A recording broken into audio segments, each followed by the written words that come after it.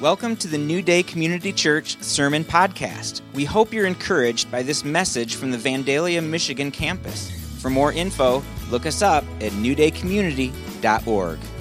Series, do I say that every week? Am I always excited? If you're always excited, you're never excited, right? But this one, for real, I'm excited about this. We have been talking about this amongst the staff for many, many months. We've been reading a book that I forgot to bring with me called Emotionally Healthy Church by Peter Scazzero. And if you want to go a little deeper, I just encourage you. You can order that book on Amazon. It's like $12 or something. And it's going to be really, really helpful. But it's not mandatory. You don't have to get it. We're going to be spending 9 weeks talking about emotionally healthy communities. So get excited. And what I'm really excited about is that I really believe that if we get this, if we really get how to press into emotional health, we are going to see transformation in our own lives. We're going to see transformation in our families, in our church, and in our community. I think it's that significant. And I don't want this to be something that, we talked about something about emotions at the beginning of the year, right? I want this to really be formative for us as a community as we press into this. And one of the reasons that I'm so passionate about this is that I've learned over the years, I've been a follower of Jesus for 25 years, and there's been times in that 25 years that I've even been a passionate follower of Jesus. But as I run after Jesus, that was a joke. I'll just cue you when there's something I said that's funny. And even as a passionate follower of Jesus, right, there was that didn't mean that I was healthy on the inside. Actually, despite my outward appearances and all of the churchy activities that I was doing, I was an absolute mess emotionally. I was very critical of myself, very insecure. Right? I felt going into any situation, right, that I don't have what it takes.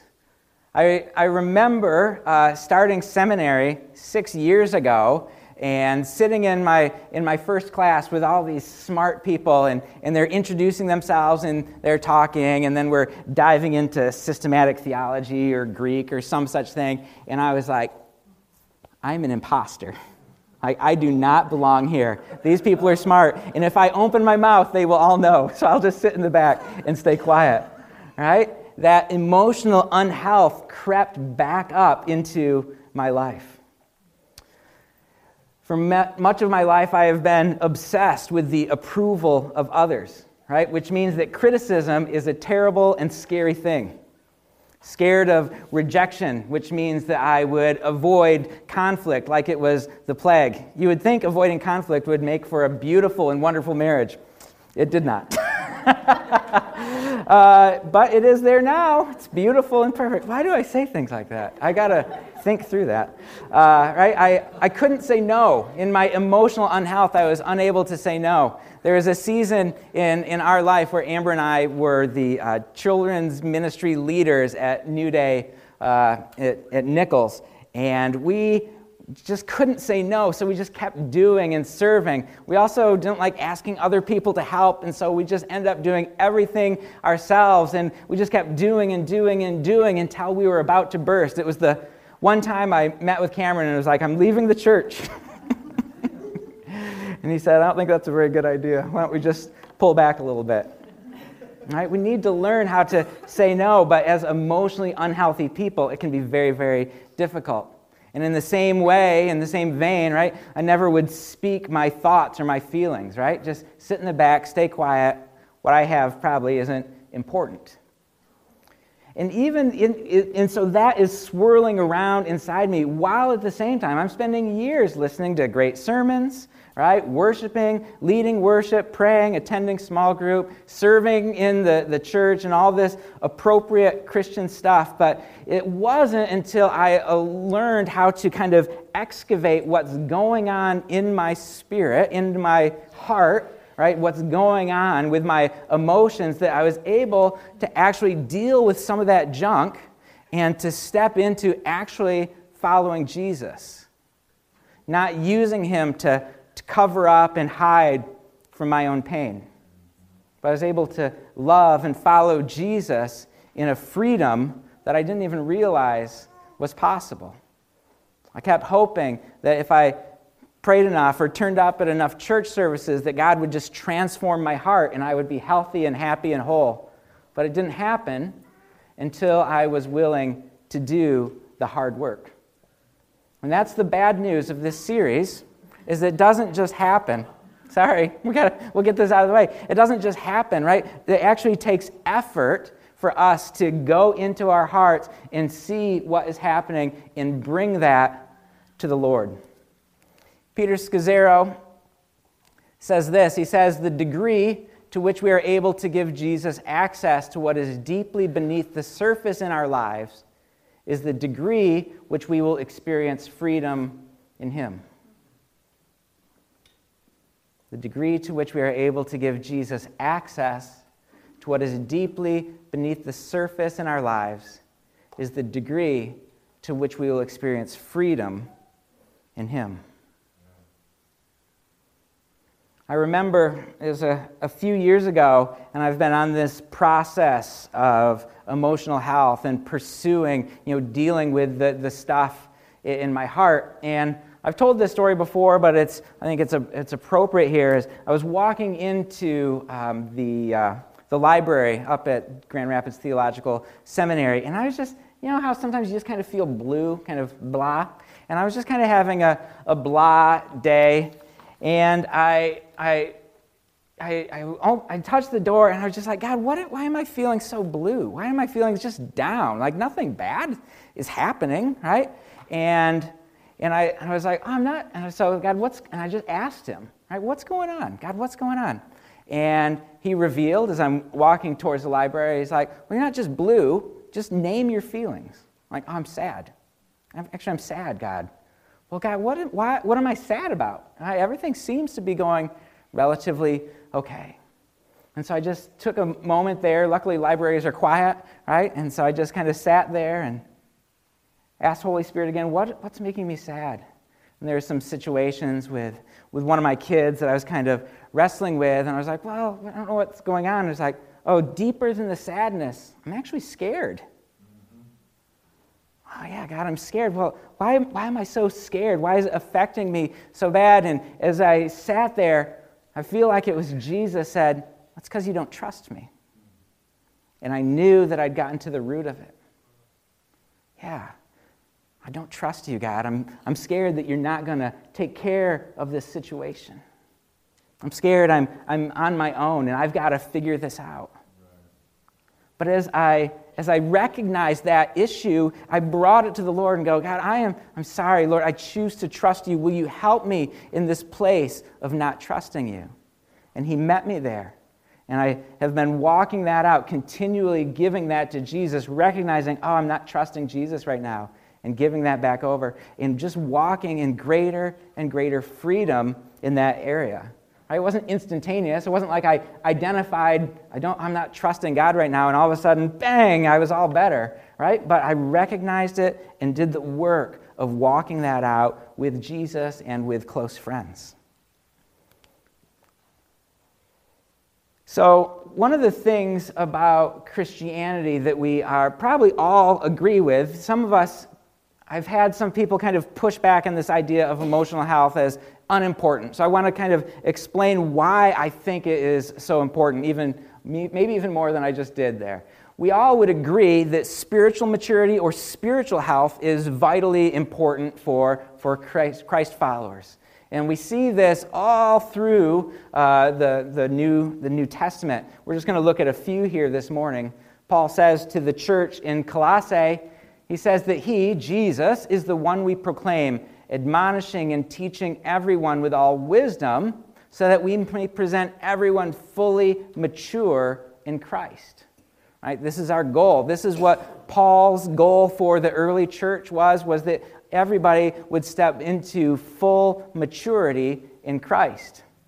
And he says, to this end, I strenuously contend with all the energy Christ so powerfully works in me. Right? So it's not something that we just do. It's not something that we just make happen, but it's something that we work in cahoots. In cahoots, is that a word? In cahoots with Jesus, and he brings maturity as we run after him. Paul says in Ephesians 11, we actually talked about this verse for like 5 weeks, somewhere last year, the fivefold ministry, apostles, prophets, evangelists, shepherds, teachers.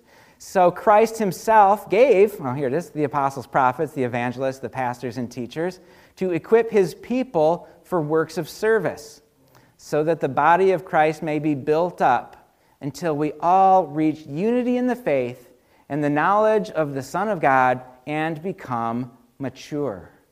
Right? The fivefold ministry, the ministry of the church is so that each one of us can reach maturity in Christ, the fullness of Christ. One more in Hebrews. The author of Hebrews says, "Therefore let us move beyond the elementary teachings about Christ and be taken forward," where? To maturity. Not laying again the foundation of repentance from acts that lead to death and faith in God, instruction about cleansing rites, the laying on of hands, the resurrection of the dead, and eternal judgment.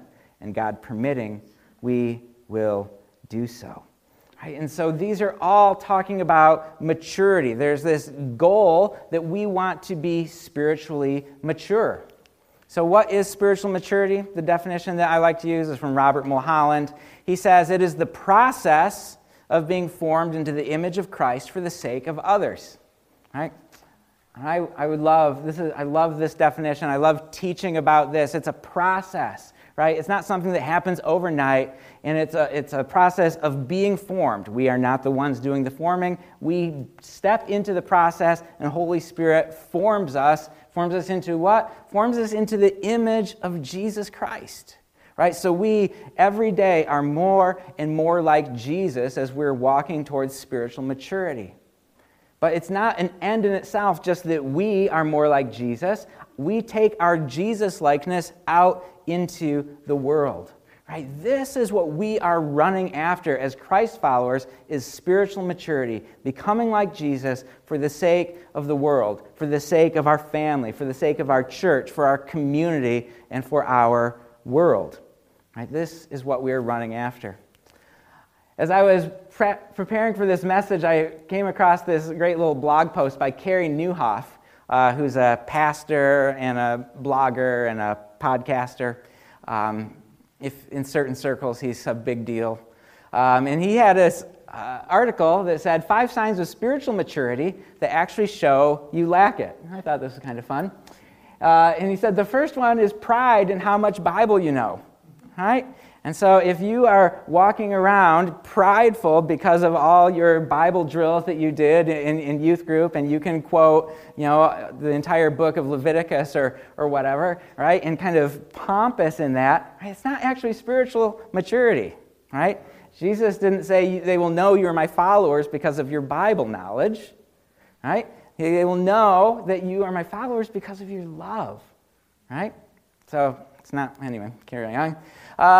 Number 2, truth without grace. If you think you're spiritually mature, but you're living truth without grace, I just probably don't have to go too deep into this. We did just spend a year talking about truth and grace, right? But if we are kind of just these jerks with our Bible thumpers, kind of smacking people around with the Word of God without the kindness and grace of Jesus, right? We're not actually spiritually mature. The opposite is also true. All grace without truth is spiritual immaturity, right? We want to follow Jesus, who is full of both grace and truth. This is a good one. If we are harsh towards outsiders while cutting insiders slack. What he means by that is when we sit inside the church and we are attacking the culture, right, because of their gross sin and how they have failed to measure up to the expectations of God's righteousness, and yet inside the church we're not paying any attention to our own gossip or our own dissension, right, all the sin that we just kind of overlook inside the church. And 5th, he says, if you're telling people you're mature, that is a sure sign that you're not. That's a good one. Even Paul, right, said, I have not achieved, I've not attained yet, right? But I keep pressing forward to the goal, to the prize that Christ has called me to. Right? So those are signs, actually, of spiritual immaturity. And in Scazzero's book, he's a pastor, and he was talking about how he is looking around and he is not seeing spiritual maturity in his church. And he was like, what are we going to do? We're seeing people come to Jesus, but they're still messed up, right? They're not living the full, abundant life that is promised in Jesus. And so he did a bunch of different things that feel very spiritual that we church leaders just fall back on when we don't know what else to do. He said that for a season he increased the Bible study, right? We just need people doing more Bible studies. If they do that, then certainly they're going to get more mature. And that didn't work. So he's like, well, maybe if we did more community groups, right? If we do more longer, more intense community groups, building relationships, then people will just become more mature. They'll grow into the fullness of abundant life that Jesus has for us. That didn't work. So he's like, well, let's have more prayer meetings. It's probably prayer that we're lacking. Spiritual warfare after prayer didn't work. He's like, there's obviously a power or a principality waging war against us. So we need to get into some spiritual warfare. All right, that didn't work. People are still immature. Okay, what about more worship nights? We'll try that. Okay, how about serving? How about if we increase the prophetic in our church? What if we teach more on the grace of God? And he goes on and on about all these things that his church tried. And I was like, I'm out. I don't have anything left, Pete. You better help me here, right? And so then he follows that description with this. He says, the problem, however, is that inevitably you find, as I did, something is still missing. In fact, the spirituality of most current discipleship models often only adds an additional protective layer against people growing up emotionally. And we're not saying that those things are bad. Those things are all really, really good. But what we find is that them on their own, just doing more spiritual stuff, right, without dealing with our hearts, doesn't get us healthy. He continues, because people are having real and helpful spiritual experiences in certain areas of their lives, such as worship, prayer, Bible studies, and fellowship, they mistakenly believe they are doing fine, even if their relational life and interior world is not in order. This apparent progress then provides a spiritual reason for not doing the hard work of maturing. We go through the spiritual motions, assuming, all right, this is going to make a difference, right? This is going to change. Jesus is going to magically change my heart. But it doesn't always work. Like I said at the beginning, I've tried that. I've tried doing Christianity like that, and it just felt empty. I've talked to many people in my office who are like ready to give up on Christianity because they're like, it doesn't work. I've tried praying. I'm faithful to turn up to church. I serve in children's ministry, which is the highest level of spiritual maturity that you can attain. Right? I'm doing all the right stuff, but I still feel scared and empty and hopeless and insecure and frightened. And as a pastor, my gracious response inside often is like, well, you're doing it wrong. But I would never say that out loud. I would never say that out loud. But there's this thing that's like we're actually doing it wrong. Right? We're not allowing the Holy Spirit to go to the depth of our heart to deal with our pain so that we can find real change. And so the big takeaway for us today, and we'll be coming back to this throughout the 9 weeks, is that emotional health cannot be separated from spiritual health. And so all of the passages where Paul or one of the New Testament authors is talking about maturity, they don't actually say spiritual maturity. They just said, we're running towards maturity. And so that means intellectual maturity, emotional maturity, physical maturity, and emotional maturity, right? We want to be whole, healed, fully functioning followers of Jesus. And when one area is broken, right, then we're not going to live the fullness that is available for us. Emotional health cannot be separated from spiritual health. And the thing is that in the church, we can kind of hide what's going on inside. Cameron talked about this last week. We can hide what's going on in our minds or in our hearts because we can look good on the outside, right? And we actually applaud people for looking good on the outside without getting to know what's going on in their heart. So what might this look like in the church? I've got 10 examples. A board member who never says, I was wrong or sorry. That's actually a sign of emotional unhealth if you can't apologize, if you cannot say you were wrong. Maybe it's the children's church leader who constantly criticizes others. This is not examples that I've taken from New Day. These are from Pete, our friend Pete Scazzaro. Okay? The children's church leader who's constantly criticizing, emotionally unhealthy. The high control small group leader who cannot tolerate different points of view. The middle-aged father of 2 toddlers who is secretly addicted to pornography. Emotionally unhealthy. The 35-year-old husband busily serving in the church, unaware of his wife's loneliness at home. And this is a dangerous one, friends.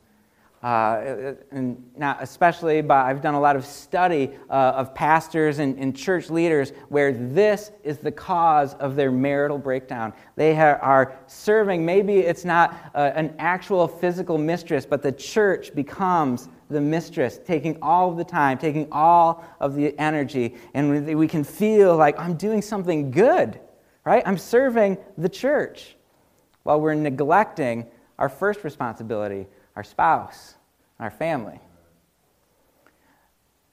Emotional unhealth can look like the worship leader who interprets any suggestion as a personal attack and a personal rejection. Now, that would never happen here, but I've heard that some musicians can be sensitive. Number 7, the Sunday school teacher struggling with feelings of bitterness and resentment toward the pastor, but afraid to say anything.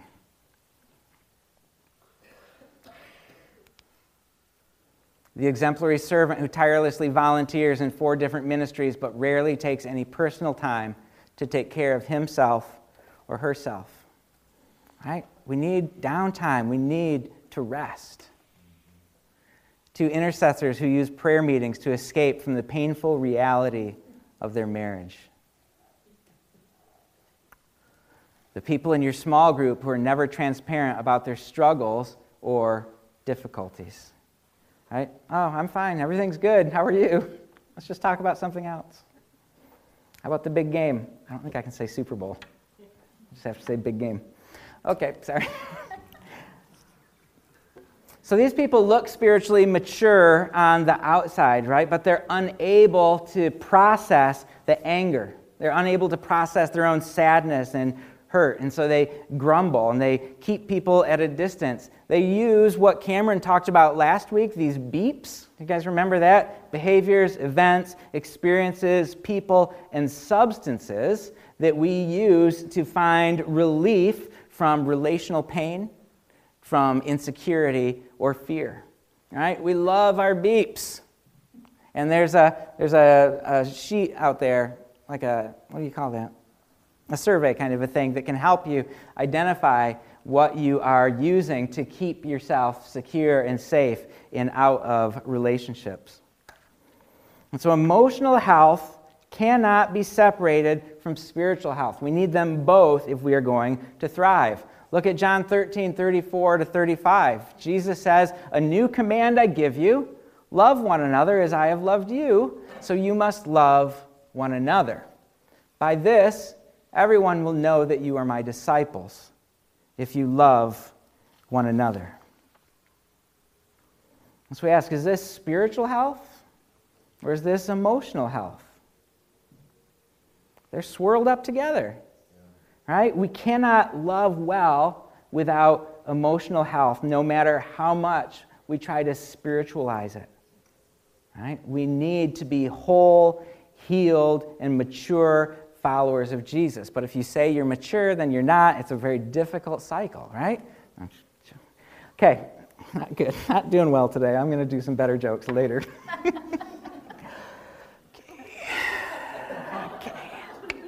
Galatians 5:22. Let's see, is this emotional or is this spiritual? But the fruit of the Spirit is love, joy, peace, forbearance, kindness, goodness, faithfulness, gentleness, and self-control. Against such things there is no law. Right? Are these spiritual things or are these emotional things?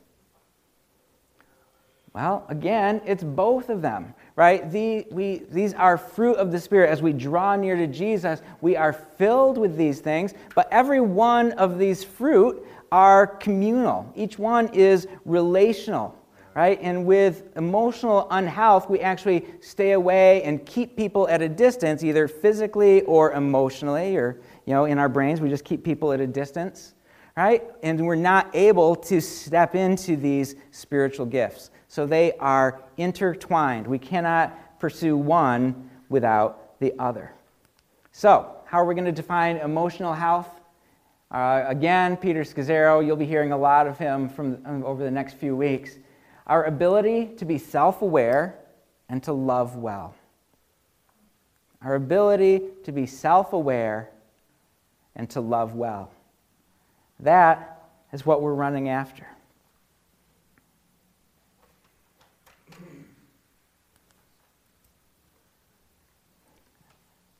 And we've talked a lot about what emotional unhealth looks like. And actually, this morning, I had another slide here that was the opposite of this, and so I switched it. Let's say something positive today, I thought would be a good thing to do.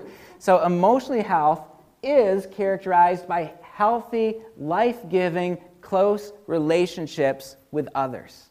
Right? That's what we want. We want to have close relationships with people. Emotional health is characterized by closeness to Jesus, right? We want to love God and we want to love others. What we talked about in Joy Wins throughout January was, right, that joy actually springs up and comes from being in good relationships with other people and being in good relationships with God. And so our emotional health is actually going to help us to fulfill what we've been talking about throughout January. Emotional health is characterized by joy and peace in the midst of challenge and difficulty. Right? This doesn't mean that bad things don't happen to us, because they do. We live in a fallen, corrupt, and broken world. But in the midst of that, we can find peace and joy. Fourth, emotional health is characterized by a strong sense of identity and liking who you are. Believe it or not, my friends, you can like who you are. You are great. God made you on purpose. Is there some stuff that could be improved? Yes. But guess what? He does that. That's what He does. He takes us broken and fallen, in our sin and brings us into His presence and actually makes us new creatures. We're something new. We are beautiful. We are perfect. We're not perfect. We are loved, right? And we can learn to step into living out of that new creation and not living in our old man. Emotional health is characterized by healthy emotional boundaries. You can say yes, and you can say no. And it's okay. And you're not worried about is Mark mad because I said no? Nope, I am not. Emotional health is characterized by not needing spiritual work or secular achievement to numb and cover pain. All right? So you can rest. You can just be comfortable sitting and playing a video game.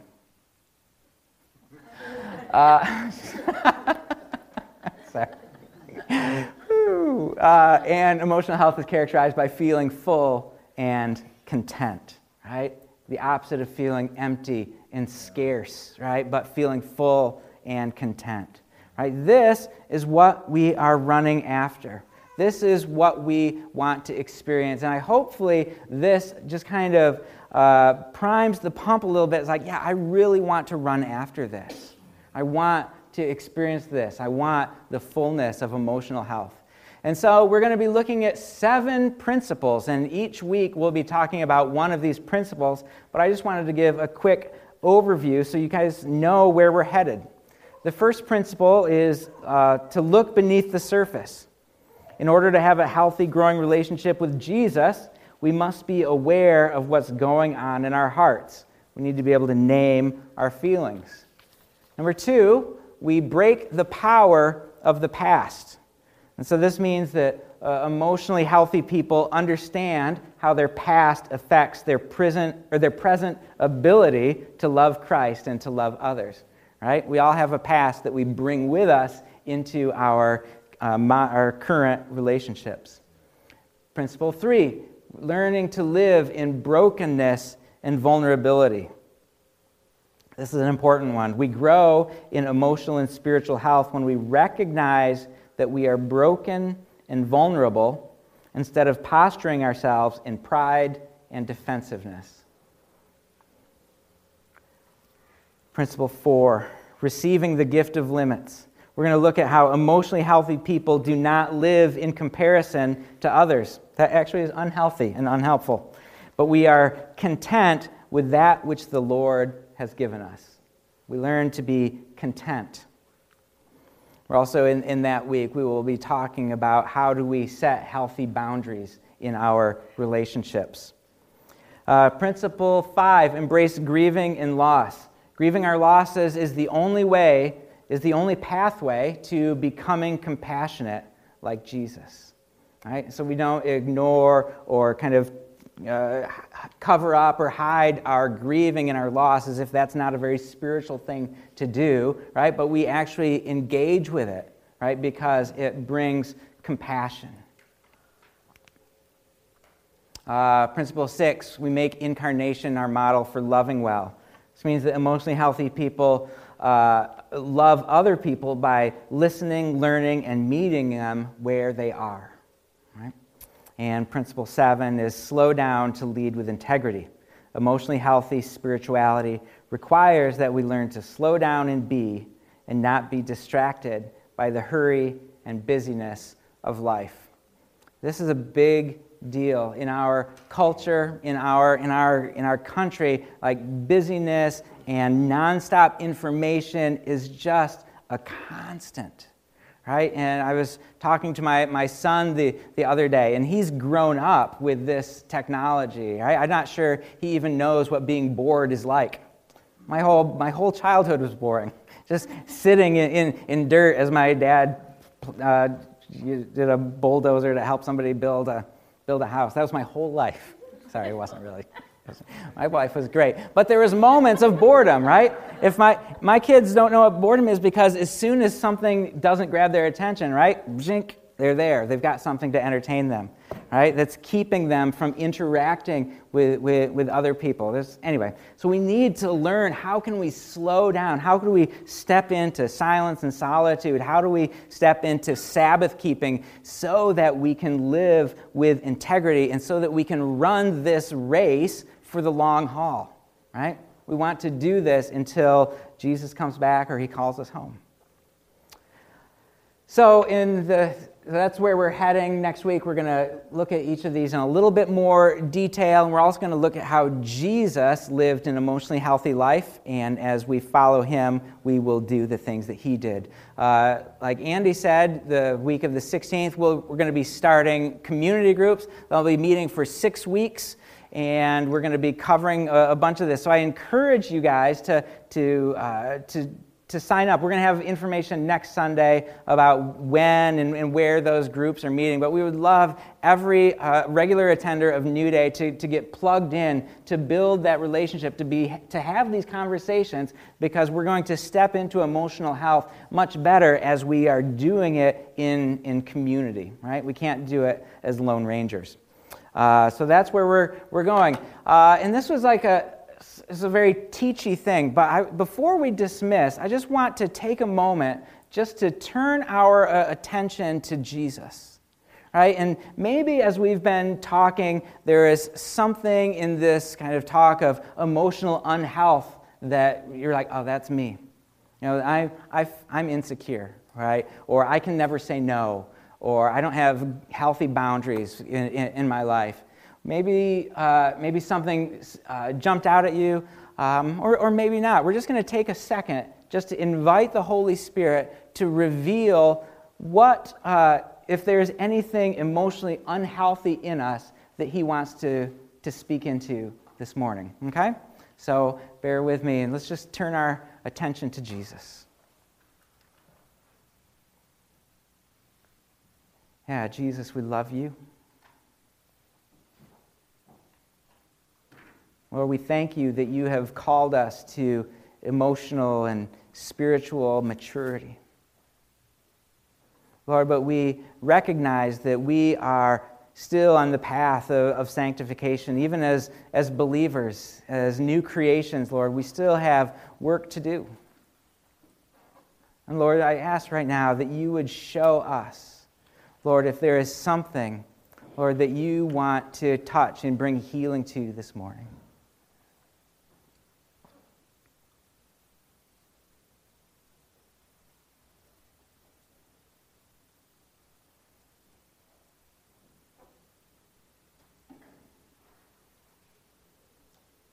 Thank you, Jesus.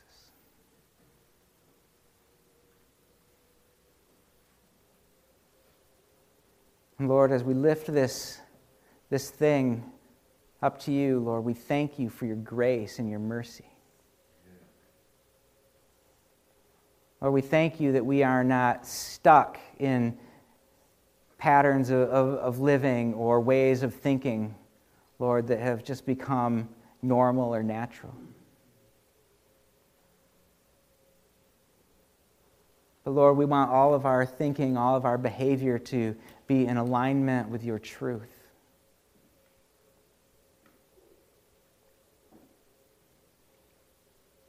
Lord, we want to be emotionally healthy so that we can love you better and love our neighbor better.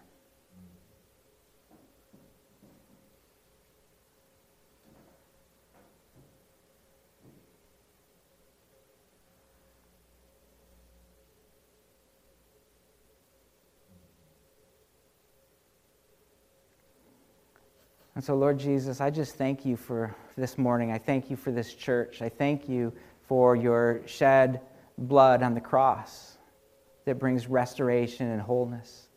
Lord, I thank you that each one of us as believers in you are new creations. And just like Andy said this morning, you love us and accept us just the way we are.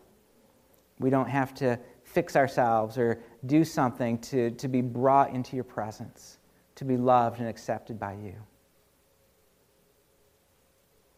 Lord, we also thank you that you are not content to leave us in places that are broken. And so we ask, Lord, that you would transform us, that you would help us to step into maturity. Lord, bless this series and help our community groups and our conversations and our discipleship to be pleasing to you and to do transformative work through the empowerment of the Holy Spirit. Lord Jesus, we love you. In your name we pray. Amen.